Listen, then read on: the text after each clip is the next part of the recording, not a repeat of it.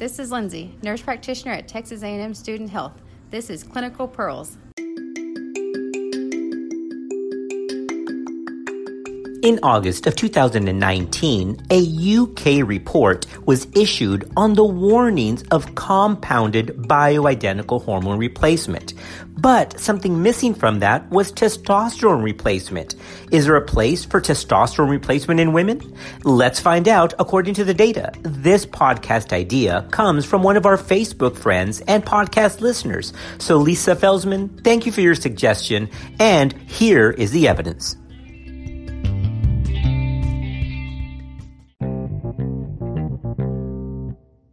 In August 2019, The Guardian from the UK issued a report. It stated that women were being warned from leading authority groups to avoid compounded bioidentical hormone replacement therapy, which is usually billed as a, quote, more natural form of hormone replacement therapy. According to this report, experts say it is unsafe, expensive, and could increase the risk of developing malignancy. Experts from the Royal College of Obstetricians and Gynecologists and the British Menopause Society say the dose of estrogen in combined bioidentical hormone replacement may be higher or sometimes lower than it needs to be to control symptoms, and that the dose of progesterone may not always be sufficient to protect the uterus. Additionally, they state that many applications deliver progesterone through the skin, raising the concern for cancer risk.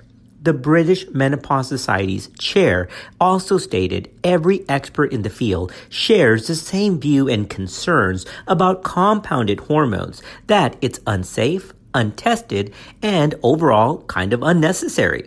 Now, this is also similar to the statement from the American College of OBGYN in their committee opinion number 532 from August 2012.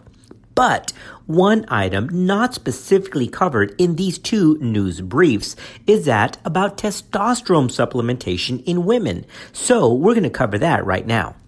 A quick search on the internet finds a cornucopia of testosterone products for both men and women. There are no FDA-approved testosterone products for women yet. Some clinicians treat women with testosterone preparations in an off-label manner using low doses of products that are approved for men, like gels, injections, pellets, or compounded gels and pellets. But what's the data behind this? Well, before we get into that specific data, let's start with a brief review of normal testosterone physiology.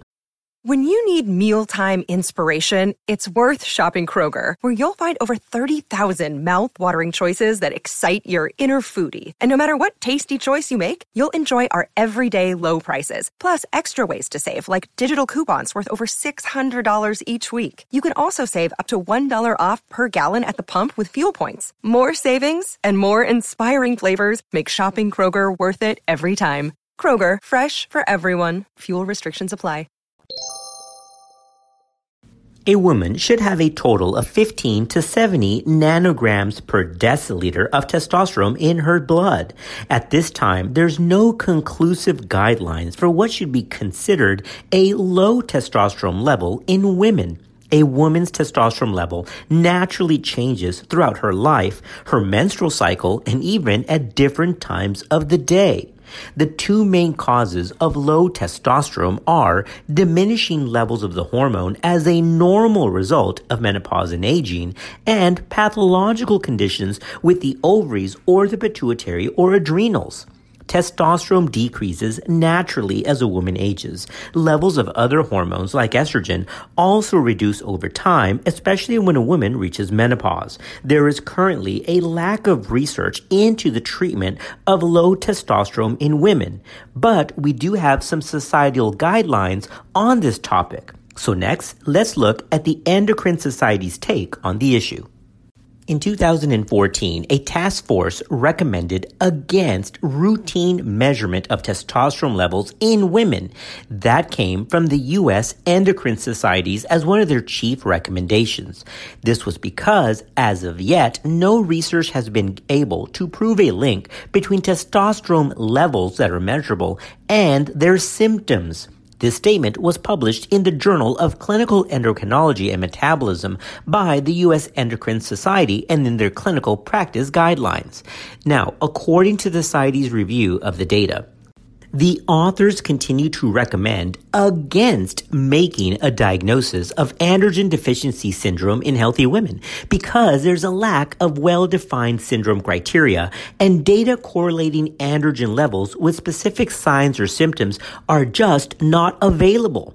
The U.S. Endocrine Society also recommends against the general use of testosterone for the following indications: infertility, sexual dysfunction other than hypoactive sexual desire disorder in postmenopausal women, and we'll cover that specific issue in just a moment. They also recommend against the use of testosterone for things like cognitive function, cardiovascular protection, metabolic issues, or bone health. They specifically state that the use of supplemental testosterone for, quote, general well-being, end quote, is also not evidence-based. But the Society continues in their practice guideline making the following statement: we recommend against the routine prescription of testosterone or dehydroepiandrosterone for the treatment of women with low androgen levels due to hypopituitarism, adrenal insufficiency, surgical menopause, pharmacological glucocorticoid administration, or other conditions associated with low androgen levels because there are limited data supporting improvement in signs and symptoms with that therapy, and there's no long-term studies of risk. Another day is here, and you're ready for it. What to wear? Check. Breakfast, lunch, and dinner? Check. Planning for what's next and how to save for it? That's where Bank of America can help. For your financial to-dos, Bank of America has experts ready to help get you closer to your goals. Get started at one of our local financial centers or 24/7 in our mobile banking app. Find a location near you at bankofamerica.com/talktous. What would you like the power to do? Mobile banking requires downloading the app and is only available for select devices. Message and data rates may apply. Bank of America N.A., member FDIC. Well, here's the question. What about that issue of hypoactive sexual desire disorder? Well, let's cover that because that does need some attention. Now, I know some of you are thinking, now, didn't the FDA just approve another medication for that? Isn't that Vyleesi? Well, let's cover Vyleesi here because we have to remember that's not really for postmenopausal women. Low sexual desire is a very, very complex issue. And of course, scientists and physicians haven't figured out all the pathways that lead to sexual desire. Remember that the U.S. Food and Drug Administration did approve Vyleesi just recently in the summer of 2019 to treat acquired, generalized, hypoactive sexual desire disorder in premenopausal women. Vyleesi activates melanocortin receptors, but the mechanism by which it improves sexual desire and related distress is still largely unknown. Now, patients inject Vyleesi under the skin of the abdomen or the thigh at least 45 minutes before anticipated sexual activity. Now, a quick word about Vyleesi. It can lead to increases in blood pressure that can be significant. All right, that's it for Vyleesi. Actually, we covered that topic on a previous podcast, so go back to the archive and look up Vyleesi or bremelanotide because that was a topic of a previous discussion on this channel. But remember that Vyleesi was for use in premenopausal women, not postmenopausal, and the consensus statement from the Society stated that hypoactive sexual desire in postmenopausal women may and possibly could be treated with testosterone, but here are the caveats. According to the U.S. Endocrine Society and the British Menopause Society, there is some evidence that short-term, defined as 3 to 6 months, does have some efficacy and some safety for physiological doses of testosterone for postmenopausal women with sexual dysfunction due to low sexual desire. However, and here's a clinical pearl, endogenous testosterone levels do not predict response to treatment. And at present, remember that there's no FDA-approved treatment for women even in postmenopause. So according to the British Menopause Society, although clinical trials of women with hypoactive sexual desire do show some positive results, it is unclear what the appropriate dose should be, and most agree that they should limit treatment for 3 up to 6 months maximum. The U.S. Endocrine Society recommends that any woman treated, again, off-label, with testosterone therapy be monitored for signs and symptoms of androgen excess.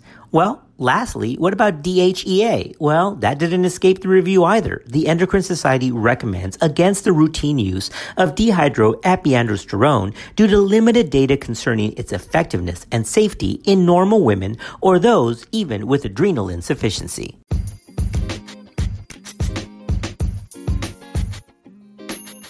Well, team, there we have it. According to the recent data, remember, this was originally released in 2014, but it was reaffirmed just in 2018. The use of supplemental testosterone in premenopausal women is just not indicated or advised. But for postmenopausal women with hypoactive sexual desire disorder, it may be a consideration when other avenues have failed, barring any other pathology or psychosocial issues. And if it is to be used, it is to be used for a max of 3 to 6 months, which is hardly a lifetime of use. So, thanks for listening to Clinical Pearls, and Lisa, there's your podcast describing or explaining testosterone use in women. We'll see you next time.